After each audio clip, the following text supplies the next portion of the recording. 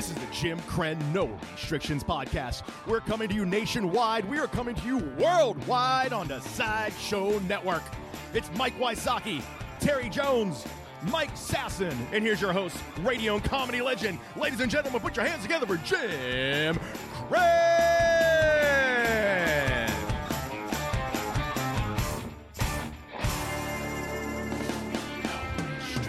Jim Krenn, No Restrictions on the Sideshow Network here at Talent Network Studios in Pittsburgh, PA. Wayne Wow on the controls, and of course Dave Settlemeyer, Josh Folio, and Frank Mergia behind the scenes on air. Of course, we have, as always, my partners in crime, Mike Wysocki, Mike Sasson, Terry Jones, and we have like kind of a new set here. Frank is going through a Tim Gunn modern era. He's got very modern lines in the studio. And we're going with all black and earth tones. Very, very chic. I like it. I like the new studio look here. What do you think here? Wayne is the assistant designer in this? You did? And it looks it's very nice. We've got chairs here, a nice table, water bottles. If you ever want to drop by, you're in Pittsburgh, you're always welcome. And it's very L.A. I think the guys in L.A. would approve. I don't like that Except chair. the rocking chair, you're not That's into? scary. Every horror movie starts off with a rocking chair Terry, rocking by itself. You have to have one scary chair. You do. In case an old timer comes in or something, and they go, "Yes, too modern," and they go, "Ooh, rocking chair." Then they die on the chair and it Boom. rocks by itself for the rest of The end of the recording. show. Telling us about the olden days of podcasting. Oh, Yeah. yeah. We started podcasting. We started podcasting in 2012 when you were a glint in your mother's eye. We had a can. 2012. That's still too We had late. a can and a wire. And one person would be on the can, and the other one would be on the other can. And a gentleman by the name of Wayne Weil would get their wires and make sure they could hear. I don't know what that means. But we had the one my Mr. Rogers trolley is in the other room, and I was all panicked that Wayne knows where the Mr. Rogers trolley is, and I was saying off the air that was given to me by Mr. Rogers, and this is the king. Mr. Rogers is the man. And what happened was, it was the last year, the last few episodes, Mr. Rogers was recording. And my friend Margie Whitmer is a producer for Mr. Rogers for many years. And Margie said, Ralph the Cat, Mr. Rogers had heard Ralph the Cat and started asking Margie about Ralph. And Margie said, and it's true because I told Margie once, I said, Ralph the Cat, which if you're listening to podcasts and you don't know my radio background, I do a lot of characters. And one of the characters is my cat Ralph, and he's my burnout cat. And he sounds like this, and they called in as Ralph and all that. And he says, "You want to burn one?" Whatever. And Ralph's like the burnout. But anyway, the influence was from Henrietta Pussycat. That's where Ralph the Cat's influence was Henrietta. And now the character's voice is my burnout friend from college and a couple other burnout friends combined. So there's a lot of things. But as far as the idea of Ralph being this, having a voice and calling is from growing up and seeing Henrietta Pussycat and stuff and all these different characters Mr. Rogers kind of did. I watched him growing up. So it was his last episode, last one or two episodes that he's going to actually be doing live stuff, live tape. So Margie invites me, and it's a PBS in Pittsburgh here, QED, and it's kind of cool because it's very exclusive. There's only like 6 people there. Me and my wife Hetty, 4 reporters that were invited, and they're sitting on chairs, and Mr. Rogers is doing his show and doing the last episode, and he's doing all the puppets, and he's busy, and he's doing his. I'm watching for an hour or so. He came over a couple times and waved. He was very nice and friendly, and I thought that was it. He goes back over, he does his thing, and I'm thinking, he's too busy. He's got so much going on. I figured, well, I guess I don't get a chance to meet him, but that's okay. At least I get to see him. And I told Hetty, I leaned over to Hetty and I said, I guess we're not going to get a chance to see. And Hetty's face was like, her eyes are wide. And I turned, and Henrietta Pussycat is on my ear. He walked over. He had like a break and a take. He walked over. He snuck up behind me, and he's rubbing it. Pussycat. And he puts it in my face as Henrietta Pussycat. And Mr. Rogers goes, meow, meow. Henrietta wants to meet Ralph. And I start laughing. I'm like, oh, my God, Mr. Rogers. And he goes, yeah, I heard you do that Ralph from Henrietta. You like that? I go, I love Henrietta Pussycat, of course. And so he goes, do you want me to show you how I do it? I'll do this? I says, yeah. So he brings me up to the set. And he went all behind the set and showed me how he does the, Henrietta. And he talked about King Friday. Talked about all the different characters and showed me the set and the whole deal. And this is how cool he is. There were 4 other national media guys there, and they had cameras and stuff. They had like Canon, whatever, these big time Canon cameras. Hetty brought a cardboard camera and felt a little weird out of place for these 4 or 5 whatever photographers, big time photographers. She's a little, and they're taking pictures. And Mr. Rogers, to make Hetty, he saw that Hetty, my wife, was feeling weird about the camera. He could sense it. That's how holy this guy was. He goes, excuse me. He goes, I love those cardboard cameras. Listen, can I see that? Hetty goes, yeah. So he grabs it and he starts taking pictures of Hetty. And he made Hetty feel like $1 million. It was at the point where all these guys with these $5,000 cameras are wishing they had a cardboard. They wished they had a cardboard camera. Mm-hmm. But it was cool because he made her feel accepted and whatever. She could sense it, and it was so cool because they were looking at her like, wow, that's really cool. And then Mr. Rogers taking pictures of her, and he's taking pictures of her and I and stuff, and he gives the camera back, and we chatted for about 20 minutes, and we just talked about the doing voices and characters, and he says how he uses them to get across the kids, and he said, puppets were a way to cross a lot of things, and when kids are afraid and whatever, you can talk to them. It's and using the puppet obviously as a tool to get a message across, and kids that are maybe having trouble, and I'm sure he meant abuse or whatever. And so the guy had a heavy psychology background, I'm sure, with it. He's an interesting character. And the more Margie told me about him, and I learned about him, the more of an earthbound saint this guy was. Absolutely. I mean, we're all Western PA, Pittsburgh guys, everything like that.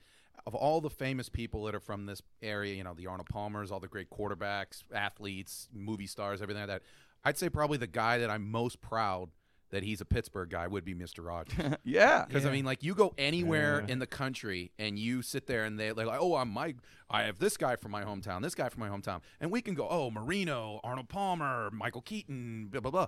But when you throw down the card, Mr. Rogers, there's no topping that. Yeah, exactly. And it crosses all demographics there. Like, even on our show's a comedy show, you can talk about Fred Rogers because Mr. Rogers, most of us grew up listening to, watching him. We should have Margie on sometime, the producer. She has these great stories that are funny about him. I thought the one that's kind of interesting is she told me is whenever they would go out to eat, Mr. Rogers never ordered a dinner. But what he would do is eat your dinner. And it's Mr. Rogers. You're not going to say, hey, Fred, get your fork off my plate, man. It's Mr. Rogers. So, you could order like your favorite meal. He'd sit there and they'd all be at dinner. And you'd be like chicken, whatever. I have a steak, and Terry get out pasta, and you get chicken, fried rice, whatever. Cacciatore, whatever. But anyway, Fred wouldn't go to him. Nah, it's okay. I'll just can I have a fork? And he'll bring the fork, and Fred ends up eating off of everybody's plate. He's taking a bite of yours, and if he likes yours, you're done. You're going to go for it. Oh, wow. And you can't say, Mr. Rogers, you get your own.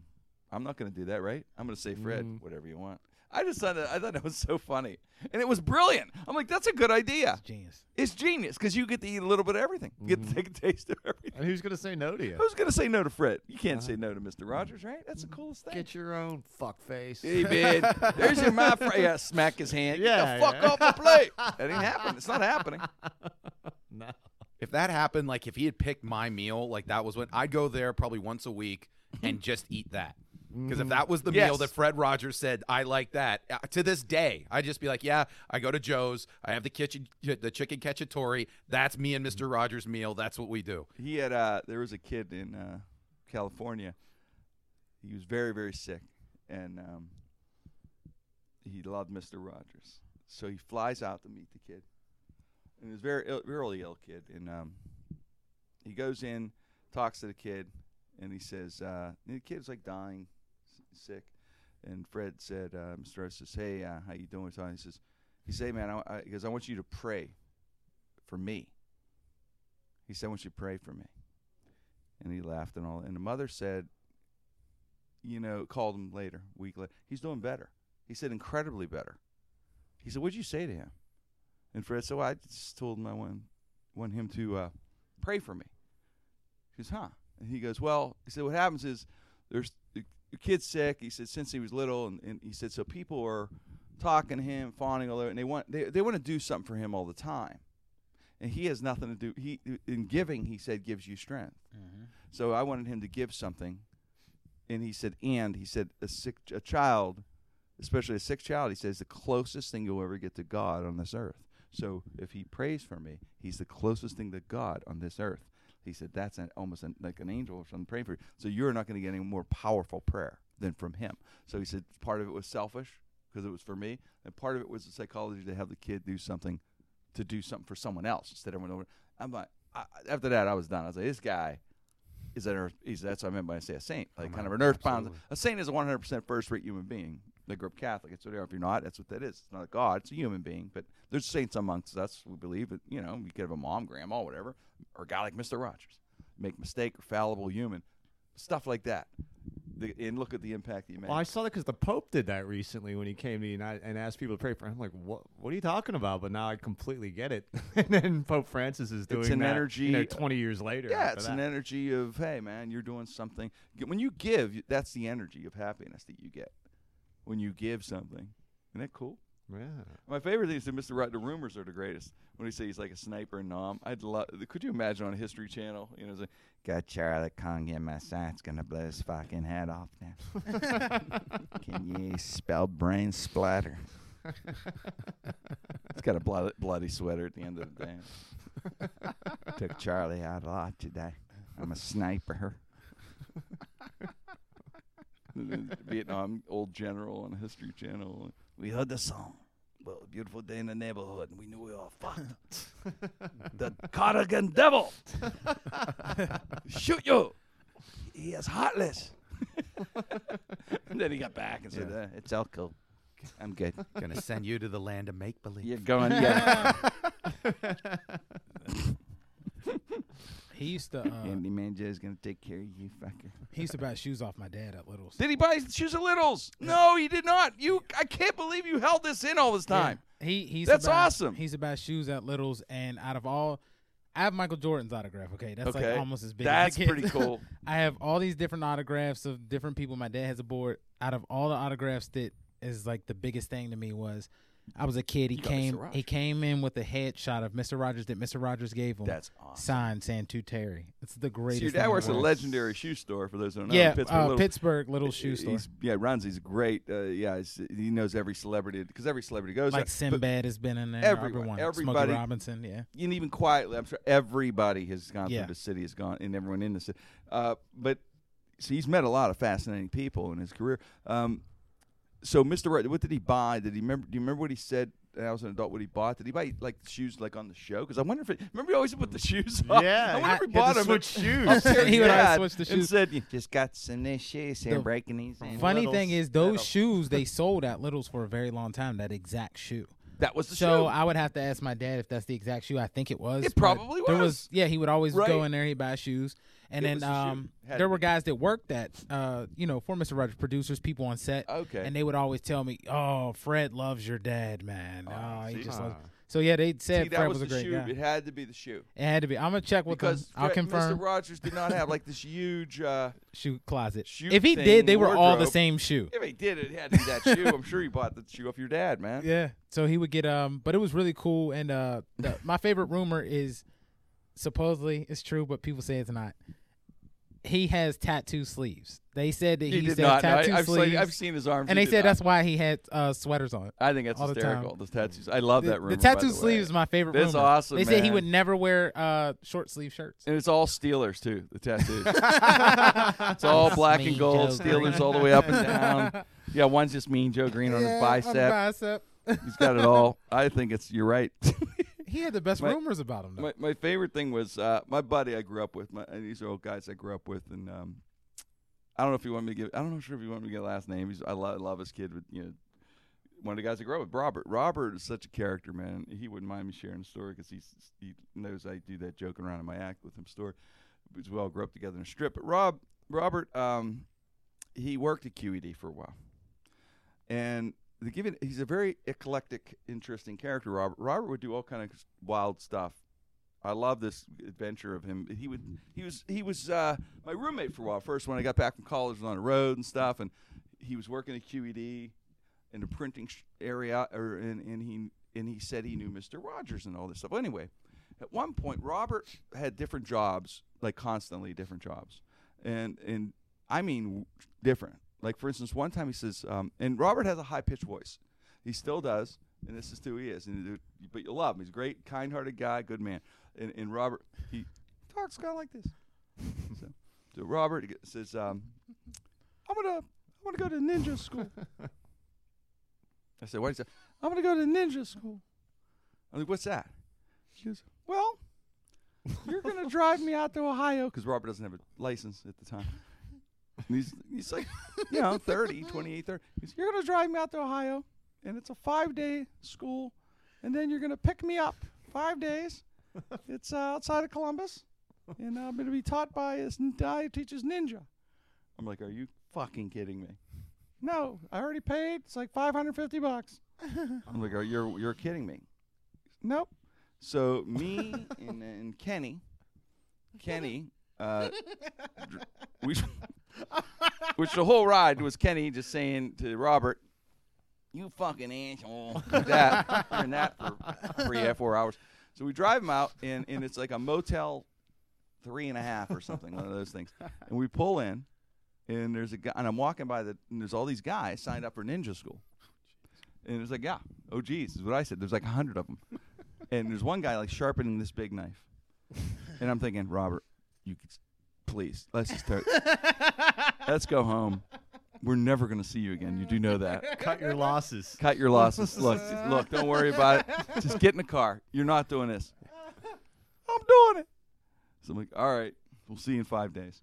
5 days later, we're like, do you think we're ever going to see Robert? And Kenny's like, fuck no. So we drive out, go to the Motel 3.5. Robert comes smiling. He comes back 5 days. He gets in the car. We're quiet for a while, and all of a sudden, Robert out of nowhere goes, "You know what ninjas eat for breakfast?" Like, what? Grand Slams. They eat at Denny's every day. And I go, what'd you learn? He goes, well, 2 of the days they dropped us in the woods and we had to live off the land.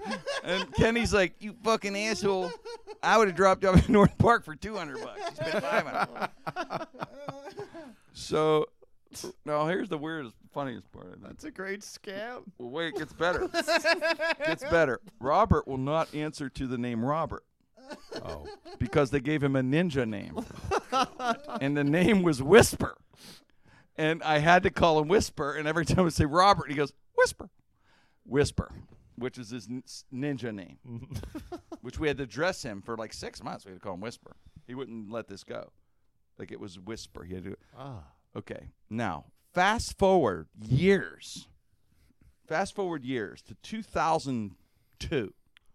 This is my first cover of Pittsburgh Magazine. Won like a reader's poll or something, and was fortunate to be on the cover a couple times. So this is the cover, and they're going to photograph the cover. So we're at the photo shoot, Hetty and I, and we're doing the whole deal, and I'm doing a cigar, and they're doing the whole, King in the Morning thing, and the whole deal stuff. We're putting it all together, and then I do the interview, part of the interview, and do the other part another time. But anyway, in the middle of it all, they said, "You want to?" This was the first time. The second time was the actual final, the showing thing. But the first time, I met him for a minute, Mr. Rogers, just to say hello real quick. And they said, "Do you want to meet Mr. Rogers?" And this is the very first time I go, "Sure, I'd love to, of course, So they bring me upstairs at QED after I'm done with the photo shoot and the whole thing. And they see his minute only. He's like in his office. And then the second time, of course, was watching the whole thing with Mario. But this is the first time.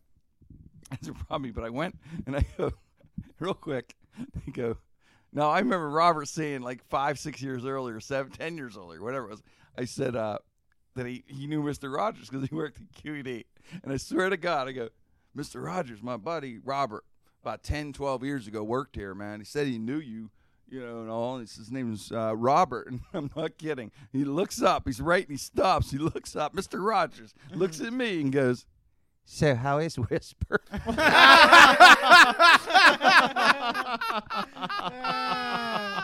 to God. Got Mr. Rogers to call him How his fucking ninja funny is name. that? Oh my Isn't that god. awesome? I went out of my mind. I was laughing so Wow. hard. Just the way he said it. So how is Whisper? Now, and so he was serious. He wasn't like screwing it, like, No, oh, it how's wasn't. Whisper? No. How is Whisper? He respected him as a ninja. It's awesome. Wow. Isn't that great? That is great. He's the neighborhood ninja. It was amazing. You remembered that?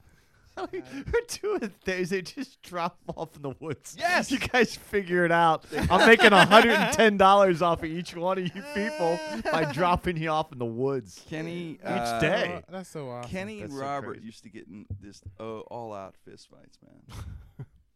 But I knew him. We grew up, and me and Tom, we just knew. You just pull them off each other. Not going to really hurt each other's fist fights. Just throwing a couple. Is that why you wanted to be a ninja? No, he never really could use the ninja thing. But what he do? Kenny was actually a badass fighter. Still is. Kenny. Kenny, don't mess with Kenny. Kenny's a little. He can bring it. He can bring the heat. I saw Kenny kick some fucking ass, man. I'm not kidding. I believe Kenny it. does not fuck around. He had this. Kenny's small, short, and he's got this little raincoat, and he had this little umbrella. And this guy, this guy was in. There was two guys, and one guy, we were walking down the strip, and we grew up in the strip, in the hard scrabble area, and this guy just motherfucked Kenny. He said, fuck you, motherfucker. He says, I'm going to take your umbrella. Kenny hands it, he goes, hold this, and he beat the fuck out of the guy in front of me. Grabbed his umbrella and kept walking. I'm walking. I'm like, nice. Kenny, you are a bad motherfucker. I don't care what anyone said. Kenny didn't. I mean, he need did ninja not fuck school. around. There was no I believe talking. it. And the best was there was no talk. The guy was ready to do his talking. Kenny's fucking hitting. He's punching and going. He could throw mean hits. But he would not with Robert. It was more of a love hit. It was love punches. But they were pissed. But the funniest part was their voices would go higher with each other when they would swear at each other. And it would always be this. This was the argument always. There would be some comment back and forth. And then you hear Kenny go, fuck you, Robert. And you hear, fuck you, Kenny. And you hear, fuck you, Robert. Fuck you, Kenny. Fuck you. Fuck you. And it gets higher and higher. And then the fight would happen. So about 2 months after the ninja thing, 3 months, Robert is in a vegetarian thing, he's telling us. Everywhere he goes, he says, yeah, I'm a vegetarian. I don't eat meat. Kenny can't take it finally. He goes, what the fuck you talking about, man? He goes, I saw you eat a fucking whole turkey almost the other day. A whole motherfucking turkey. What's so fucking vegetarian about that? Then I saw him eat hot sausages. He ate 6 hot fucking sausages going through. He goes, fuck you, Ken. And he started eating pork. They got in a fight. It's all because he ordered a big super burger. Because Kenny goes, I thought you were vegetarian. Whisper. So funny. Characters, man. That was great. They're awesome. But that's true stories. But it's funny, man. Yeah, Mr. Rogers. How's Whisper doing? I absolutely love that thing, man. We all have everyone has kids, and I'm sure you guys grew up with the same kind of guys and buddies. And I've been fortunate to know those guys a lot through adulthood and everything. So Tom, those guys. So yeah, good men, man. Drinking buddies and buddies. So that's why I think I relate to some of those shows. Like, my favorite. I love the show The League. See The League? Yeah. It's like guys who grew up together doing a football thing and stuff. It's pretty cool. Pretty cool. Yeah, so, hey, change gears. I'm talking about Meadle. So I'm going to talk about Tara. Tell me about this thing you found online. This 50 Cent, these photos this morning. Oh, yeah. What is that, man? So, tell us all about this. What happened was 50 Cent on behalf of Floyd Mayweather, he said Floyd made him post this. It was a picture of Ronda Rousey knocked out in the hands of Rocky and Apollo Creed's coach crying. Oh, And it's from that scene in Rocky IV where Apollo died? where he died, and if he dies, he dies. That's what they did to Ronda. So he's she's holding him. That's completely blood on her face. Did 50 Cent do this? 50 Cent did this. He posted this He on really Instagram. did? It wasn't a jag? No, he really posted this, and I guess he made the picture, had someone Photoshop it real quick. And No, did Ronda Rousey? here's the photo see. again. Oh, my God, that's so funny. I posted it on your fan page. Wow, and Twitter. So if anyone wants to see it, at Jim Crin. Check that out. Huh? TS is awesome. Oh, so funny. She looks bad, man. She got messed up. She got knocked the fuck out. Did she? You got knocked the fuck out, man. Did she? Straight from Friday. You watched it. You saw the fight there. Was this girl? Did she outclass her or something? So, the analysis of the fight is that Ronda Rousey is a brawler. Anyone that knows about fighting, you have your brawlers and then you have your skilled fighters. Mm-hmm. Ronda would knock people out like Mike Tyson because she would just go in and attack. And those people were not ready for that kind of attack yet. I see. So you can't. She built a record on getting element of surprise. Pretty much. I mean, if you watch old Tyson fights, Tyson was just so brutal with his uppercuts and hooks. He scared the was hell low out. to the earth, and he scared them. He rushed them, and they weren't used to being rushed. He could rattle you. Exactly, because if you look at boxing, you watch it, you could throw a couple jabs, and then you go in for attack. Tyson was going in and attacking. Ronda did the same thing, but Holly is a trained kickboxer. She strategically pulled off like what Joe Frazier did with Muhammad Ali, which is that she strategically knew that she could hit her a certain way and get her frustrated enough. I see, and get her out of her game, and she did. What she did was she moved around so much that Ronda couldn't handle it.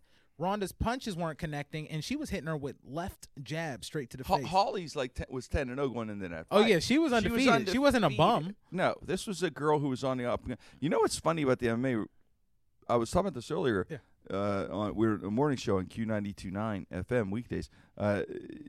Saying that how I think the girls are going to stay MMA. MMA is very popular and it does do numbers, but it doesn't do Mayweather and Pacquiao numbers. No matter what anyone says, no matter what the argument, it doesn't. They can get there now. Yeah, with Ronda Rousey.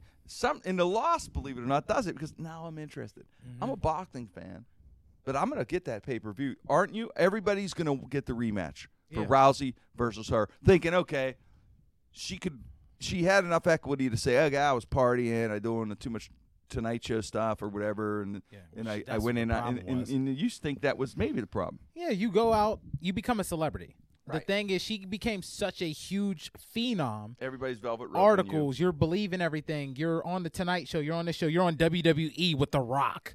It doesn't get bigger than Mel Beyonce, The Rock. That's true. And, so you're dealing with that, and you're like, oh, yeah, everything's great. Roddy Piper gave her name. He approved of it. Interesting. So being that Roddy Piper approved of the name. Really? Roddy Piper did? Roddy Piper. How and remember, he was a bad guy in wrestling. He was the heel. So that's why she went that route. That's where she got the nickname from, because she was a fan. So you're playing this bad guy role. You're getting all this fame, and you lose track of your game because you're not training anymore. So that's why she didn't touch gloves and all that stuff. So she's sort of the bad guy. Yeah, she wants to be the heel. She wanted to be that cool bad guy like The Rock or like Roddy. Yeah, because they were getting on her. But isn't it fitting for her to be more the hero though, because of the movie stardom and all the and people were kind of looking at her that way. The girl power, kind of little girls looking up to her in a weird way. Isn't it kind of maybe go that way?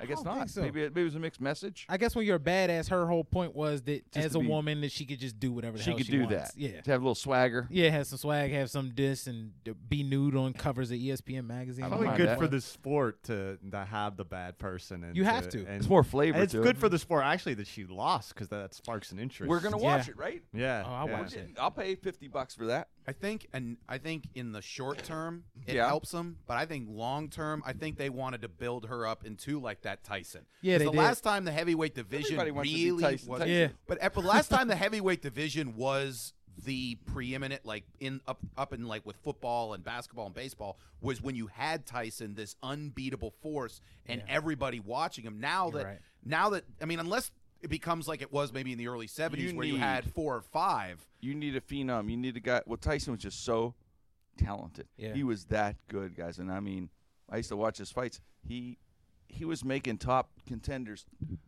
like they were amateurs. I mean, these guys deserve. And it was so great that people said, "Oh, there's no competition in his era." That's not true. There's no such thing. You have men who are training for a year to beat you. There's competition.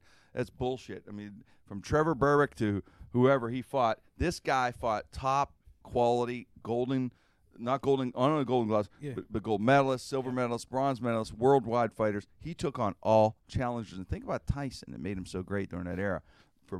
It's a 3-year window. He took every number one contender, man. He did not dodge the number one. Most guys won't do that. Most guys you'll fight a number one, and then you'll fight a 15th ranked guy in the 12th ranked guy for the next 2 years, and then you fight so you make money. Tyson was like number one, constant, right down to Michael Spinks, who at the time Michael Spinks was noted as the best boxer in the world because he whooped Larry Holmes' ass. He beat Holmes, and he was called pound for pound, yep. the best. He was a craftsman. They said he'll carve him up. He lost the fight in the instructions. I remember his eyes just like glazed, like out of it, man. And he just put him out. I think he knocked him out like it had to be 40 seconds, 45 seconds. It really was. It was not good. Yeah, because I paid for the closed circuit that time. Bad. I swear when we got popcorn came back, he was fucking knocked out. Well, that brings up the point in terms of sports. There's always this debate: is it better for a sport to have a dominant team or a dominant person, or to have parity? Because, like, you think about it, everyone always talks about in terms of any sport, they always say, oh, college football's the best when Notre Dame and Alabama are the best, or the NFL is good when it's the Steelers, Cowboys, everything like that. Or do you want it where it's like every year a new champion, every year different teams, boxing, like that? I think individual sports, I think the dominant. I want a dominant in an individual. In team sports, I like parity. Like, I like when Tiger Woods dominated. I like ones because then I have somebody I can watch, I can root for. Yeah. You could either see if they win or lose. Are they going to break records? Individual and Tyson or any individual sport like boxing, tennis, whatever, table tennis. I don't know. But I like it. Then in team sports, though, I do like parity because of our team. Like, for instance, the Pirates, when we were losing 100 games, it wasn't until baseball changed a little bit and get some structure, some cap, some parity. Yeah. That we could compete and get our own stars, and they couldn't just stock up on a bloated payroll. They still sort of can. There's a little more parity in baseball anyway, and you're starting to see teams like Kansas City and stuff win. What do you think? What do you like? Well, I personally think that it's more popular when it's a dominant force and you have one team to hate. Like right now, the Patriots, I mean, we all hate them in the NFL, are that dominant team. Now it's different teams fighting them, but if you looked at the television ratings, if it was this year, the Seattle Seahawks against the New England Patriots again, right, be huge ratings. But if it became the St. Louis Rams versus the Jacksonville Jaguars, and then the next year the Carolina Panthers versus the Cincinnati Bengals, you'd see the interest level and the ratings not skyrocket. I just think that dominant teams sometimes it gets the casual fan to like pay attention a little bit more, like a Tyson, like in tennis. If there were like back in where there was a McEnroe or a Connors, or whatever, there was dominance. Some mystique is built, yeah. You were talking about this because I read an interesting article about Tiger Woods because you brought him up, and the article was talking about Arnold Palmer and Phil Mickelson's how they had a rivalry, and they said golf was not the same after Tiger Woods went downhill. Jack Nicklaus. I'm sorry. Yeah, Jack Nicklaus. I'm sorry.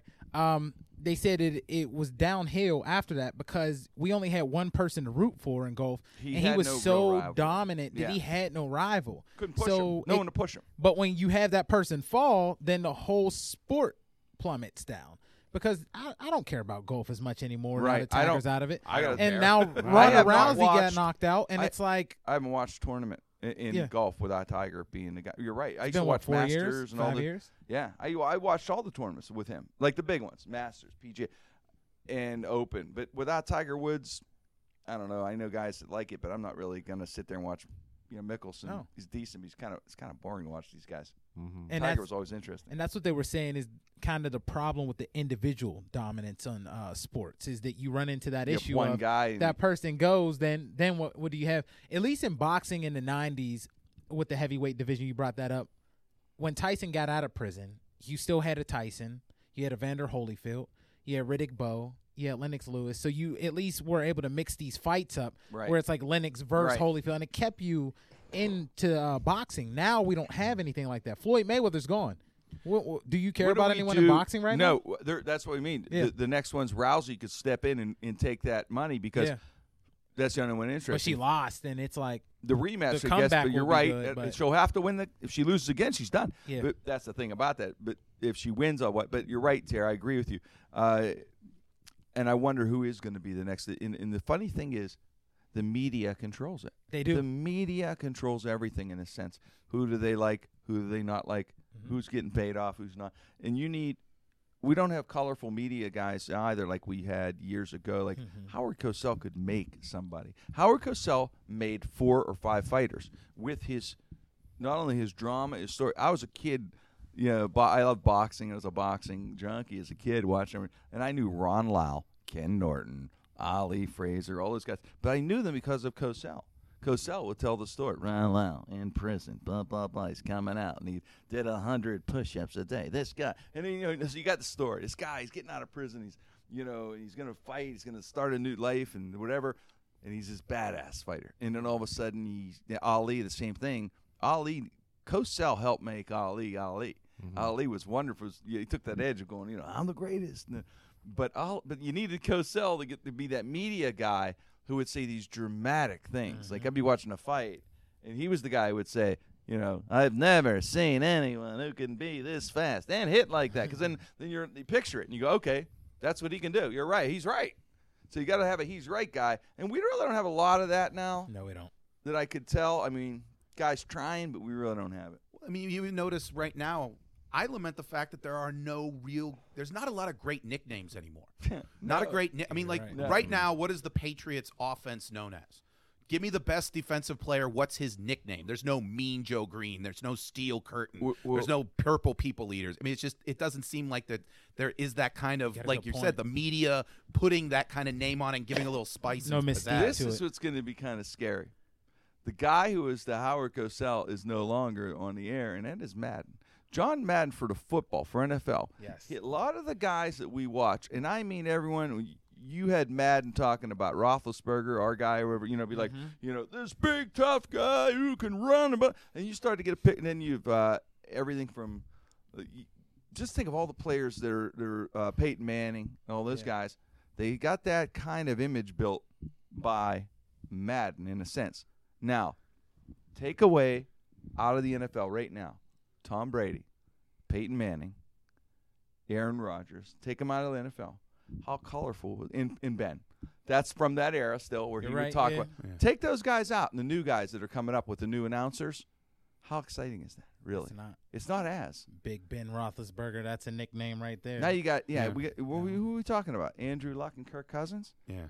Does that really get you fired up for, No, not at all. Russell Wilson. Russell's building a legend, but he's not an exciting guy. He's kind of a real straight, which is good. I mean, he's great that you have in your team. A straight guy, good, decent guy. He seems to be good, keeps his head on. But you need that guy that's that. Plus, he's a great quarterback. He's a very good quarterback, Russell, on a great team. But that's it. You need a guy like Madden to tell me who Russell is in a weird way, right. or a media guy to say, where you go. I'll tell you what, Russell Wilson is the kind of quarterback to do this and build his image. So I go, oh, that's who this guy is. You're absolutely, because right now, how much fun would Madden have with, let's say, a J.J. Watt? A big kid, a tough guy, be sitting there, boom, this guy, look at a big boom, all that kind of, you're chops wood, big Wisconsin kid, here, boom, in the mud, in the blood, in the He was the guy in the middle of the thing would say, yeah, JJ, and he was in a diner and he had 22 pieces of chicken and he picked up the tab for everybody. I don't know, something where we could relate. Right. And you go, oh man, that sounds like a great guy. And you go, oh wow, he builds him like Superman on top of it somehow, and you're like, I love this. He did it from everyone from Lawrence Taylor to whoever. All these people had this image of bigger than life. We don't have. You're hoping someone can come along because after Cosell, I thought, well, who's next? Who's going to be this guy? And then Madden kind of flourishes into that. You're so right, because if you think about it, there's the Madden video game that's so legendary. It's going to go on forever. Everyone knows Madden. Every kid knows Madden, even if they don't know Madden. You're not going to get a Collinsworth 99. No, I don't want to play that game. No, it's exactly the generation's not. He's not. No. He's good. Collinsworth is good, but can he become great?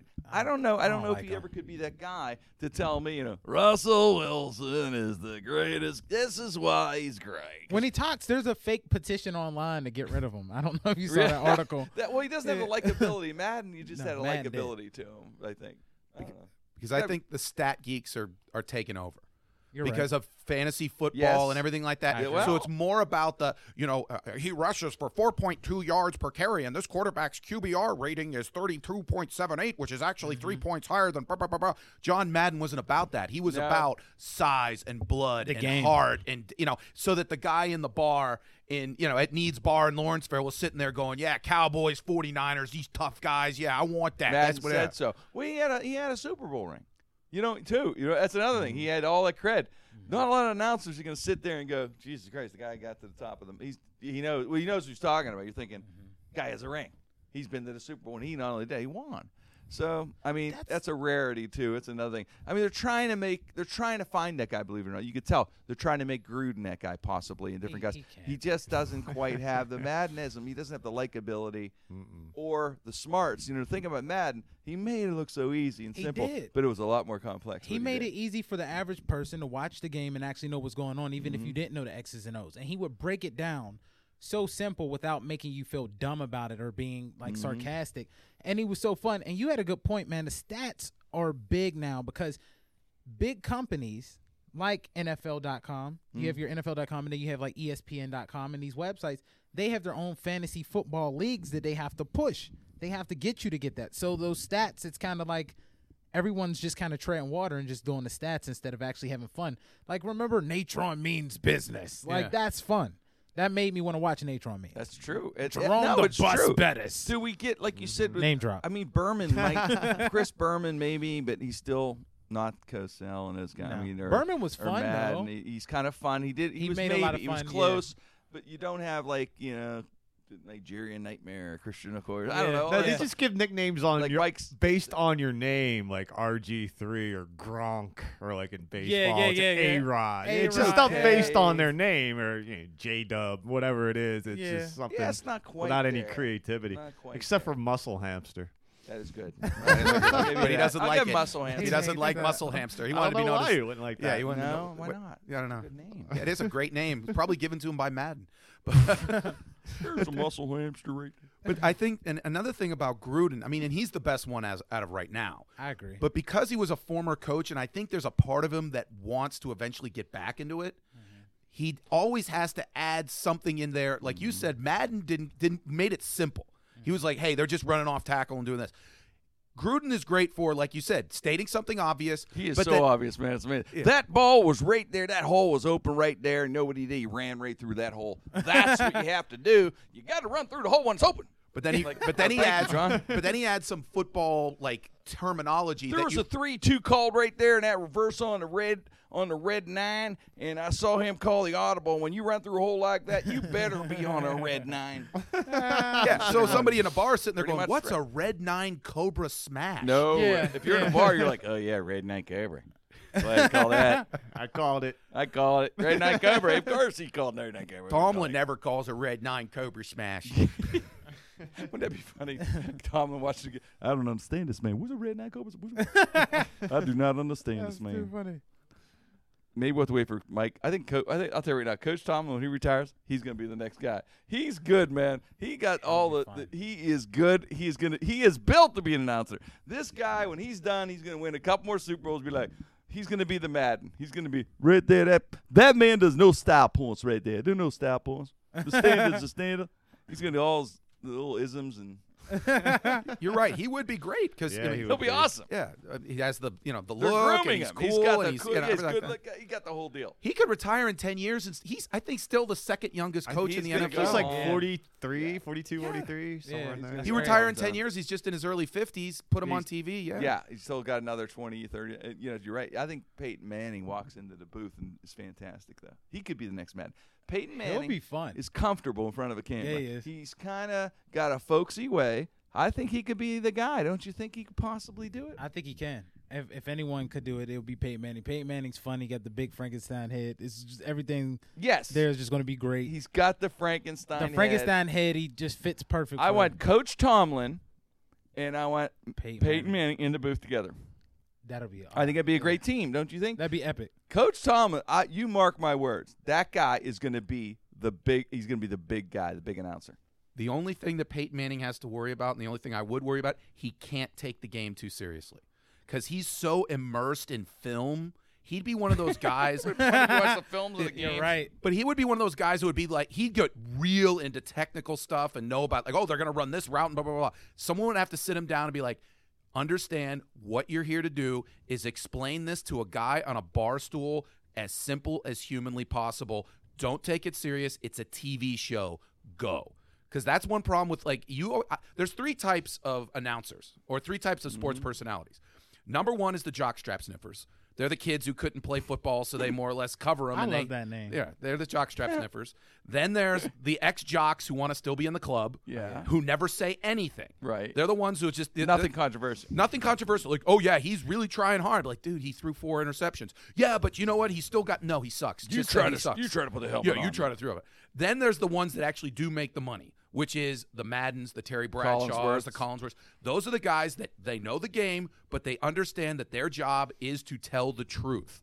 And if that guy sucks, they have to say that guy sucks. And that's tough. It's hard to do. Buddies of mine who retired from football that say that was the hardest thing because, you know what I mean? Also, you see these guys. They'd be like, you guys had to review my show every day or serve stand-up. And you'd every once in a while, it's going to suck. And you're going to say, Jimmy, you really suck today. And be like, why'd you say that? You hurt my feelings. In that voice you would do it? Yes, I would. I'm going to ninja school. I'm going to ninja school. Why'd you do that? You. My stand-up name is now Whisper. Yes, my name's Whisper from now on. Why'd you do that to me? Well, so they don't want to do it. They don't want to say anything bad, I guess, and whatever. So they feel weird. I guess they feel weird because they know. But you got to say something. Joe Montana went for a year, and they canned him because he would never say anything. He was. Well, you know what though? Also, a lot of guys think that it's easy because you see guys like, I don't know. You see James Brown, different people who degree from Harvard in journalism, and seriously, you see these guys who really can do it, and you see some players that have made the adjustment, maybe like Troy Aikman, say he's really good. I like Troy. You're right. He's very good, isn't he? He is. I hate him because he was a cowboy, but as an announcer, he's won me He's over. very Like, good. He's He's comfortable. I He's gotta give it to comfortable. him. Yeah. He's made Joe Buck tolerable. That's what it is. Yeah, He makes him. Yeah, he makes him likable. brings Joe Buck down a little. He Joe Buck's a prick. Well, Joe Buck is seems like some country club guy that would kick us all out of the club, going, "You dope, you don't have a membership, you have to go." He's all nepotism. Yeah. It's all nepotism. Leave the club now. He's an SOB, son of boss. We'd have to leave. Yeah. I actually like Tony Gonzalez right now. Tony's getting good. You're right. Well, there you go. He's fun. He's good. He's very good, actually. Yeah. And even as much as we hate him, Collinsworth, not bad. He can bring it. Here's why. They're comfortable in front of the camera, and they'll say something weird that'll be almost possibly embarrassing to them or whatever. Joe Montana did not have – you have to have some natural ability to perform, in other words. Some of those guys don't. If you could throw a football or catch one, just because doesn't mean you have a natural ability to perform. And those guys do not. And Joe was, I think, smart enough to realize. I'll bet Joe was the one who left before – because his name equity alone would be huge. And you see him now doing some more – he's coming forward now and doing more public things. And maybe because maybe he has a high lifestyle and needs the money. I don't know. But the bottom line is the natural talent. You didn't see Joe Montana. I remember the first couple times seeing him thinking it was uncomfortable to watch. He did not have like a natural talent. But I got to tell you, a guy like Michael Strahan. Oh, he's first awesome. time I saw him. This guy's a natural. Yeah. He's a performer. He knows how to speak. He's a smart guy, but yet he's able to break it down for me. General things in football for me. That's what I mean. There's the natural guy and there's the not natural guy. So a lot of those guys, I'll bet every player comes out thinking I can do that. They do. We were just talking about that. I was just saying, like, what do you do at the end of your career? That's why it was funny when we walked past, Jerome. But the thing is, like, you see these ex-athletes, and then they're done. You were the man. You were the top Where man. do you get that juice again? You and don't. You're 30. You're 33, retired. Right. You're 35, retired. And The it's window such closed. a young. It's done. And now it's like, what do I do now with my life? And I'm telling him, like, Ray Lewis is bored as hell and goes, yo, I always wanted to be a rapper. And, like, being a rapper at 40 when you weren't a rapper and just jumping into the game, no talent, it doesn't natural. work. It does not work. You're not a rapper. It's a horrible song. It's just stuff like that. Like, what do you do next? It all and they comes always down- bring them up to being announcers, and it doesn't mean they are. It doesn't mean they are, Terry. You're right. It all comes down to your natural ability that God gave you a talent to perform and to be an announcer. Michael Strahan, perfect announcer, ends up on a talk show, likable, the whole deal. Joe Montana, he's not. And Ray Lewis, I don't know. He's on the fence if he could be an announcer. And I think part of it is his controversial past maybe about him, where Strahan, the only thing he would have is some wife issues, but that's not a crime. That's just him and his wife. And he is you could accept him as he's a Super Bowl champion and seems like a good guy.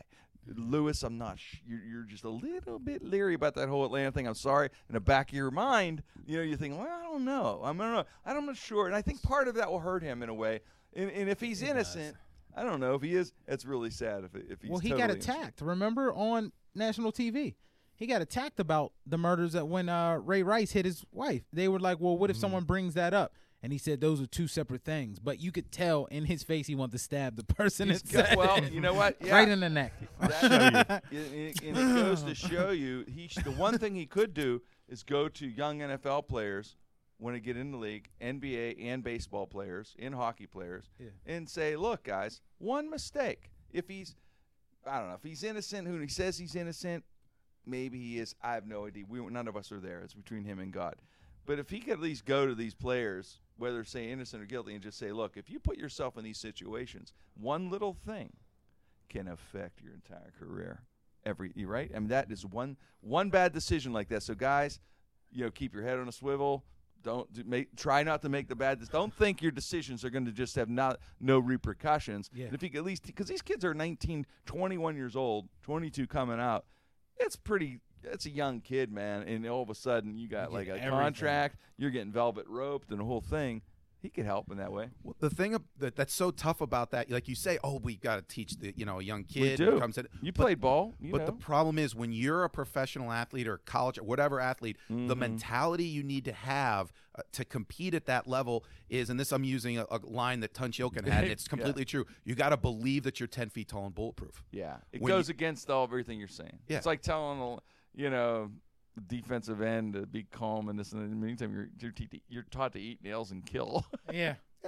I know. It's one of those things. It's a complex thing, but you have to but that's what I'm saying. Maybe a guy like Ray Lewis, who's going to be a Hall of Famer and a Super Bowl champion, could get to a kid who's 10 foot tall and all that and say, well, okay, it happened to this guy, and he's saying this happened, and it affects his career till this day, retired, and he had a storied career football-wise, and it still bothers him, and it still taints the career a little. So that's the guy that has to kind of do that, I think. And I don't know if he's doing that, but he should, because that's the guy that can influence these young kids to kind of like going, yeah, man, if I make one stupid mistake, it could be all over like this. No matter how great my career is, I could be dealing with until I'm 40 years. I'll be 40 years old. And Ray Lewis wants to be in the public eye, and he knows he's got to deal with that probably all the time.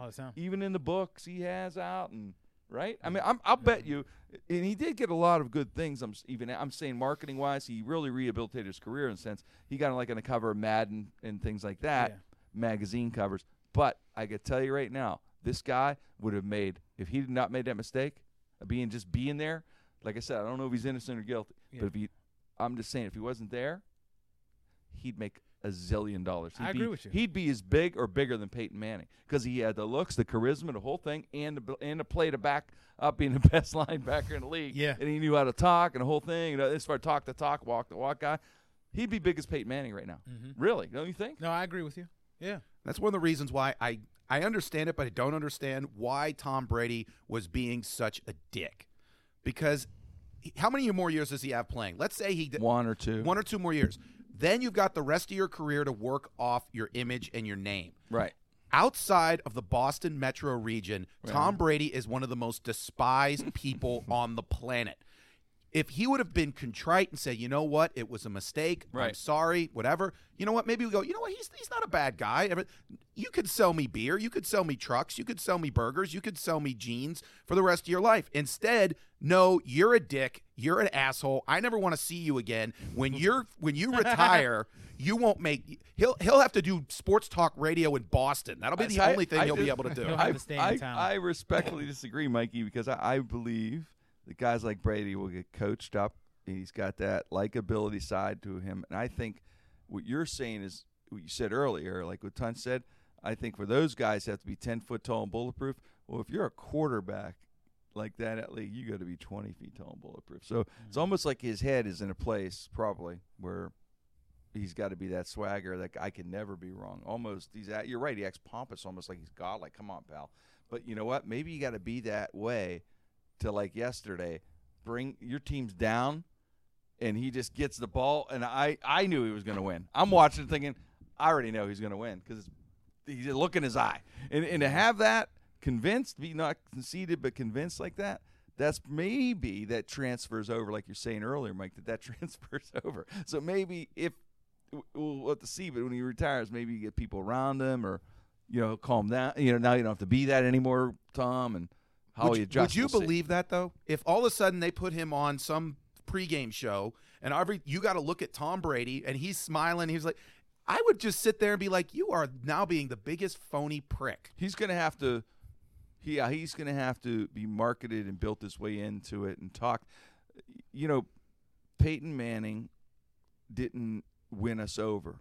Peyton Manning's management team won us over because what they did was they positioned him in commercials that were funny and used humor. He had a marketing team around him. Peyton Manning's the most boring fuck coming out of college you have ever seen in your life. Watch interviews with him. He looked like as far as a player, yeah, but as far as a personality, his first year, they're like, Peyton Manning's dumb. And they thought, because he talked like, well, you don't know, all shucks.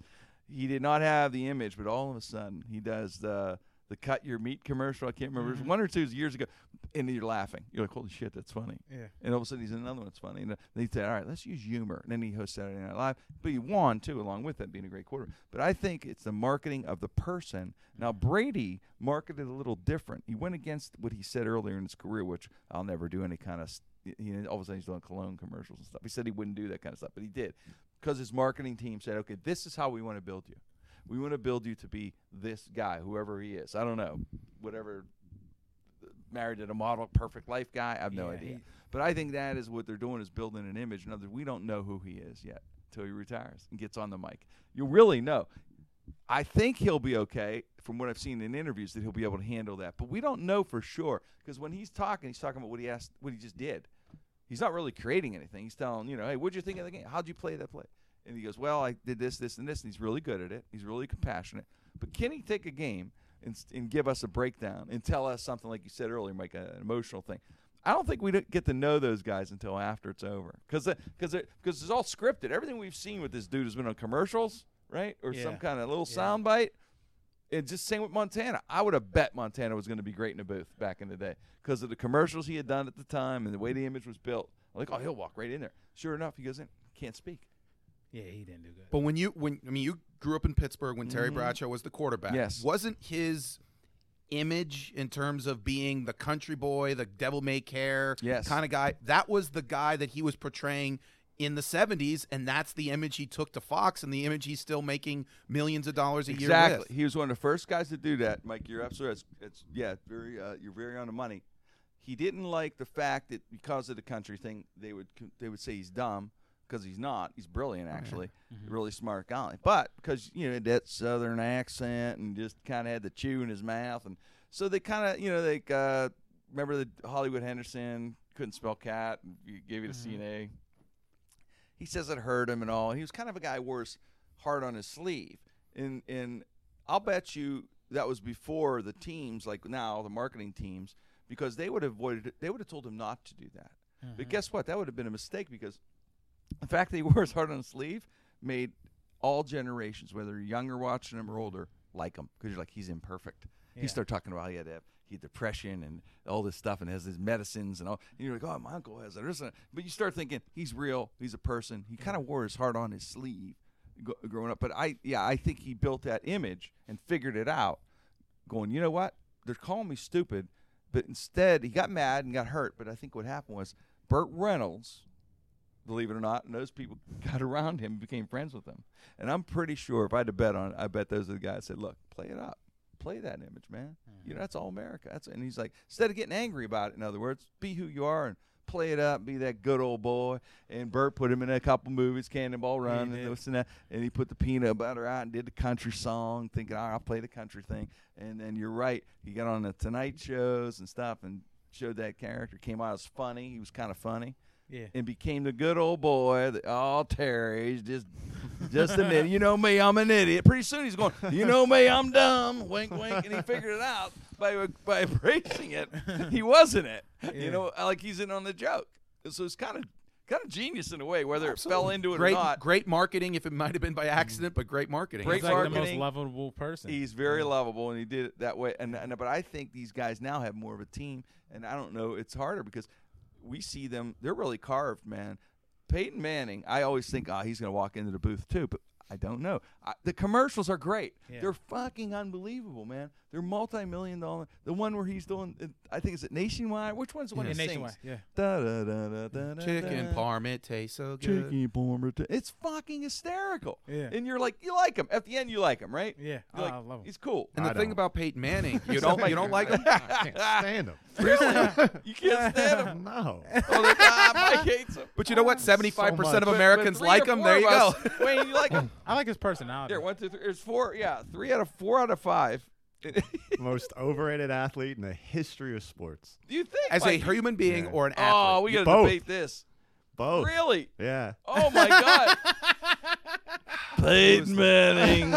Oh my God, you've hit a nerve with Chris Collinsworth, Mike Wysocki. What are you saying? Blasphemy. Throw holy. We need a quick. Wayne, call an old priest and a young priest. We have an exorcism we have to do.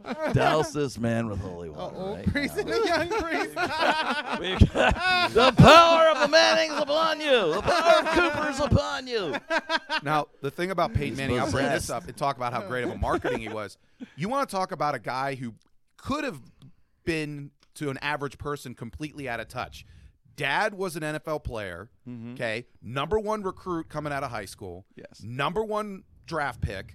So really has never struggled. Had 1-13-3 season and then pretty much made the playoffs his entire whatever. And somehow they made him, just like you said, a relatable, funny, goofy guy when he could have been just like Tom Brady in a sense of an untouchable God person and like that. It made him likable, right? Yeah, absolutely. Now, the most overrated athlete. What do you like overrated, Mike? You just don't think he's Just top it's 3 the general quarterback? consensus that everyone always says he's the greatest of all time. He's not. You put I him would in the say top he's 5. the top 5. I would put him in the top 10. Top 10, Mikey? Yeah. I got to hear your top 10. Who would you ballpark? Well, give me who's ahead. Brady's of him. ahead. Give me who's ahead. of him. Brady's beaten him, 12 out of 16 times. He's won 4 times as many Super Bowls. Okay. Brady's a big better game, than him. A big game player. Yeah, big game player. Montana's better than him. Montana's a big game player. Yes. John Elway is better than him. John Elway, to me, maybe the best of all time because he was the first running. He guy. really is. I re-looked the drive a little bit ago, and John that was Elway to me like was the best I've Manning's ever never seen. done anything like that. Elway and Marino are probably the 2 best I've ever seen. If I had to start a franchise and I had to get them all at 22, 23 years old right out of there, I'd start with John Elway. I have no Yeah. problem. I have no that, problem with yeah. Elway, and I have no He problem had a little with bit of everything. I have no problem with Marino either, and I think Marino Marino put teams into playoffs that should never made the playoffs. I yeah, love Marino. I He's love that good. watching Marino play. He's that good. He took some horrible Dolphin teams and made them With 10 nothing. 10 and 11. Like nobody on those teams. If I go history, though, I'm going to go with Doug Williams also.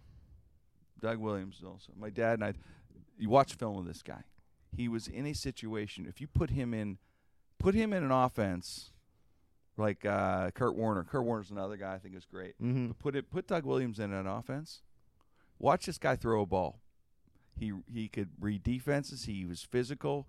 He could throw like it was amazing. His arm was amazing. Huge guy too. He was huge. He was the first kind of guy. It was big, a big quarterback, a big guy. Like could have probably played linebacker in a way. Yeah, I'd say he is top 10. He doesn't have the stats, but he has a ring. And he threw like 4 or 5 TDs and I think in a championship in the Super Bowl. Yeah. That's pretty fucking good. He was a scout But in the NFL, and he came to our practice at UConn. Yeah. He's at least 3 inches taller than me. Wow. He is a huge human He being. ended up coaching Grambling later. Yeah, he did coach Grim. Watch film of him on NFL Network. Watch it. You'll see what I'm saying. When you watch him throw, and then tell me if this guy put him in any offense. That's when when you say greatest quarterbacks, you got to look at what offense they could play in any offense. So I kind of will agree in a sense with you with Peyton Manning that I'm not quite sure he could play in any type of offense. Like it had to be a certain type of offense. Right. That's why Elway could play in any offense because he can move and throw an arm, throw 60 yards. I think Marino, Montana, maybe not. Maybe you think not. Montana would? I don't know. I think he's a West Coast guy. He threw 40 yards. He's not 60. I don't know if he could flick it. These guys, I'm saying Marino, Elway and this guy, they could flick the wrist and throw 65 yards. That's part of being a quarterback. That's always out there. That's the debate about the system, the quarterback. That's the debate of a guy like Steve Young, because initially he was drafted out of the UCFL. He had a pretty good arm. But he was drafted in the NFL by Tampa Bay for 1 year. Play for LA Express, believe it or not. I got a $25 million deal for that. So the question always is with Steve Young is if he would have stayed with the Tampa Bay Buccaneers, is he an NFL? Is he a Hall of Famer? Is he that good? No, he's not. Just like I said, Doug Williams. Go back. I'm sorry, I just saw a special on him. You can tell he watched a documentary. But anyway, he was with Tampa Bay. I'll be honest with you, Jimmy. It was a little out of right field. I'm like, okay, Doug Williams is pretty good. What's a documentary? I saw his documentary. He brought Tampa Bay. Wait, give me a chance. He brought Tampa Bay to the fucking AFC Championship, and they sucked. Yeah, 79. How good are you when you bring him? How good are you there? You got the shit beat out of him. I watched the documentary. The other, had I not saw it, I would know nothing. But then he came back for Washington. Joe Gibbs, who was his coach back then, he says, "Hey, starting this team, I need you as my backup quarterback." And then he came as a backup. And they had like his Heath Schuler guy or something. And then Williams, they showed Williams in practice. You're like, holy fuck, this guy's unbelievable, man. Jesus Christ. And then he gets in the game, and they're like, okay, it's Doug Williams. And then he just. Now I'll give you a name that I feel is overrated. And just because personally I think he was really built by his offensive line. Who? Emmitt Smith.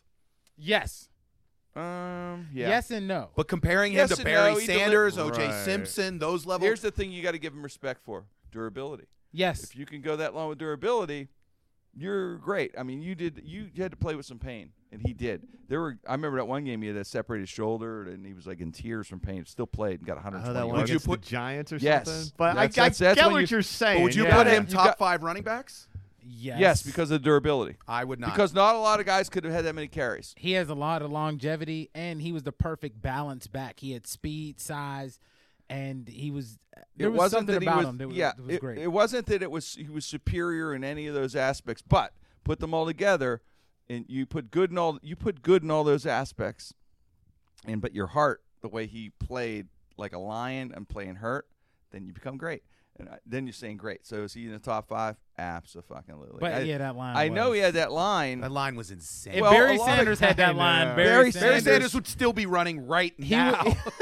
He would have 40,000 yards. He didn't want to break the record, though. Was great. I mean, he was great. He was great. Yeah. No doubt. Every player, and Scout calls him the greatest of all time. To me, believe it or not, he's my Peyton Manning. To me, I thought a little overrated. I'm sorry. What? I think he's Barry great. Sanders? I thought he was great.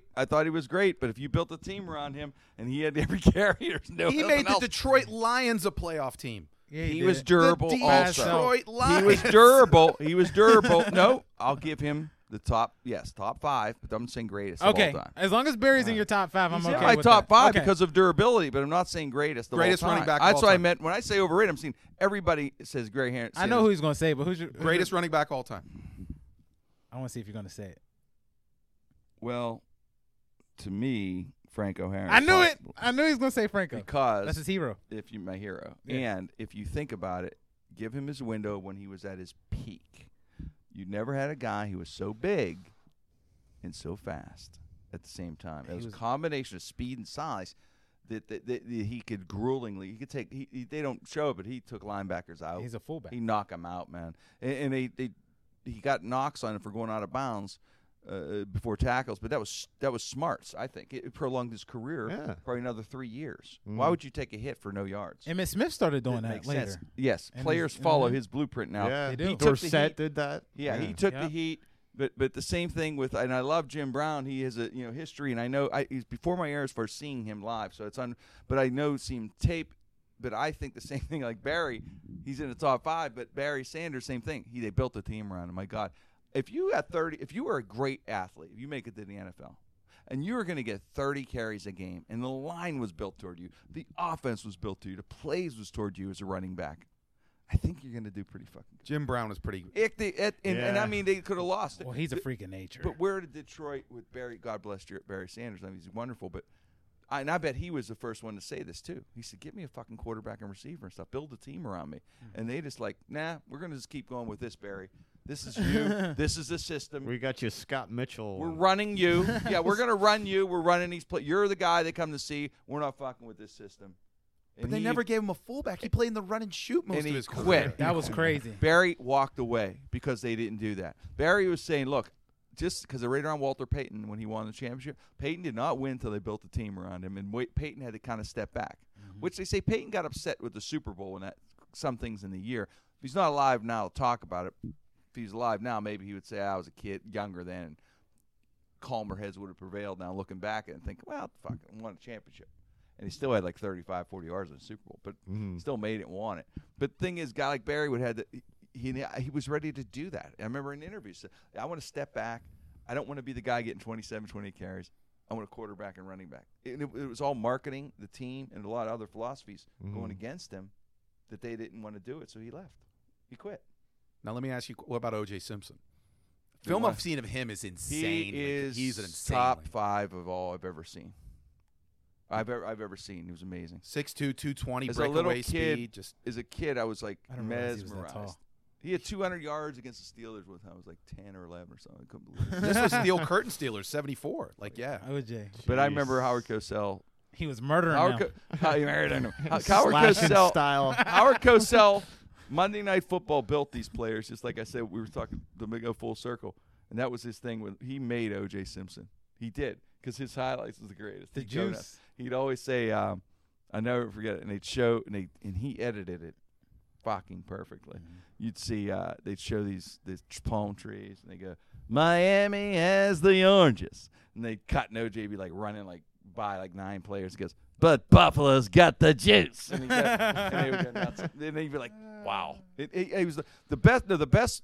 The Juice is a great nickname. The best I had ever seen. I mean, I love Franco's my hero. The Juice, but I got to say, the best and most dominant player I've ever seen live. Let's say live was Tony Dorsett. Oh, Tony Dorsett? I thought you were going to say Bo Jackson. Bo is great. Bo was great, no doubt. But Tony Dorsett was I'd never seen anything like it in my life. When I saw him, I saw a game at Pitt. I got a couple games actually at Pitt.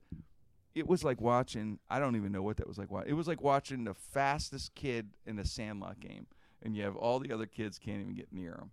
It was weird. This guy had 300 yards against fucking Notre Dame. Yeah, 300. And then when Notre Dame was Notre Dame, I mean, you know. He had 6,000 plus in his career, which stood for like maybe another 20, 25 years. About 30 years. Yeah, Ricky Williams broke it in the late. Then he goes to Dallas after winning national championship and gets a Super Bowl ring. Changed the whole team. How did Dallas get him? He was a high traded with the Seattle Seahawks to get players. Yeah, they moved what up. What the hell, Seattle? And I don't think because Dallas was a good team, man. And Dorsett won the Heisman and coming from a national championship team. 77. Well, 77 draft. 77 draft. Yeah. Here's the weird thing about that: they were able to make the trade in the middle of the round, I believe. I'm sure he didn't go first. I think Ricky Bell, the guy for USC, went to Tampa Bay. They thought it was the year, I think it was after both were back. The worst team. They thought he wasn't durable. Yeah, size was an issue. They thought his size was an issue. He was so fast, guys. It was unbelievable. What a great player. I remember interviewing him one time, and he was looking at his stats, and we're looking at it, and I'm like, look at that. And I go, 300 against Notre Dame, 200, 185 against Nebraska. I said, 200 something. He looks at, let me see that. Tony Dorsett, he looks and goes, damn, I was good. Yeah, you were, boss. I had the Pitt highlight video from 1976, and the thing that people forget about that team, they were down to like their 3rd or 4th string quarterback that year, and so it's so funny on the highlight film. Wait, let me guess the guy. Is it Rick Tricano? I believe, yeah. Or I was even after. It was just it was a name of a guy Tyler that like something like that. But they were down to like their fourth string quarterback. I remember it. And the highlight film goes, they were down to their fourth string quarterback. What should Pitt do? And my brother, who's like 12 at the time, we're watching. He goes, they're gonna give the ball to Dorsett. And the next line was, but they still had Tony Dorsett. That's all you needed. And he ran for like 300 yards. Yes. I'm like, I could play quarterback. Here, go. Yes. And then all of a sudden you lose Dorsett and you walk in and have Dan Marino next. Jesus, what a written. He had records in the NFL too. What was his? He had the longest run from scrimmage, Monday Night Football against the Vikings. Yeah. He was so fast. That was the thing. He was just so fast. It was amazing. Like a legitimate 4-3. Just amazing, elusive, and we had some great players out of Pittsburgh, man. I know it hurt that he was Dallas, but I still had to root for Tony. He's in Pittsburgh. Yeah, he's the man. Hey, I hope everyone enjoyed the show, man. We're really rocking. We're having such a great time. We didn't realize the time, man. I hope everyone's enjoying the podcast as much as we enjoy doing it. We always appreciate you listening, and thank you to the Sideshow Network for having us. We love it, and I'm telling you, I'm liking the new studio a lot here, guys. Very nice job. And don't forget Frank's show on the Pittsburgh Podcast Network, Pittsburgh Press Pass. Yeah, it's a great show, Frank Mergia and the podcast, and Pittsburgh Podcast Network. But we thank you so much for listening and appreciate it, and talk to you next week. Jim Crenn, No Restrictions on the Sideshow Network.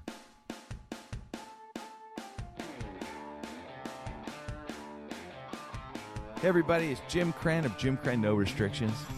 I just wanted to take the time out to thank you for listening to the show. We have a little over 100,000 subscribers now, every week listening to the show. Go to SoundCloud, iTunes, Stitcher, or jimcrenn.com and subscribe today. And thanks again.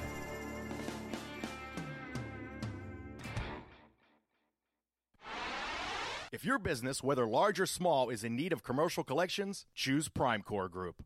Primecore Group is a Pittsburgh-based corporate collections agency. Now, if your business is owed money, Primecore Group is there to help you. On a contingency basis only, Primecore Group will recover what is owed to you in a professional and trusted manner. Contact Primecore Group today by going to primecoregroup.com.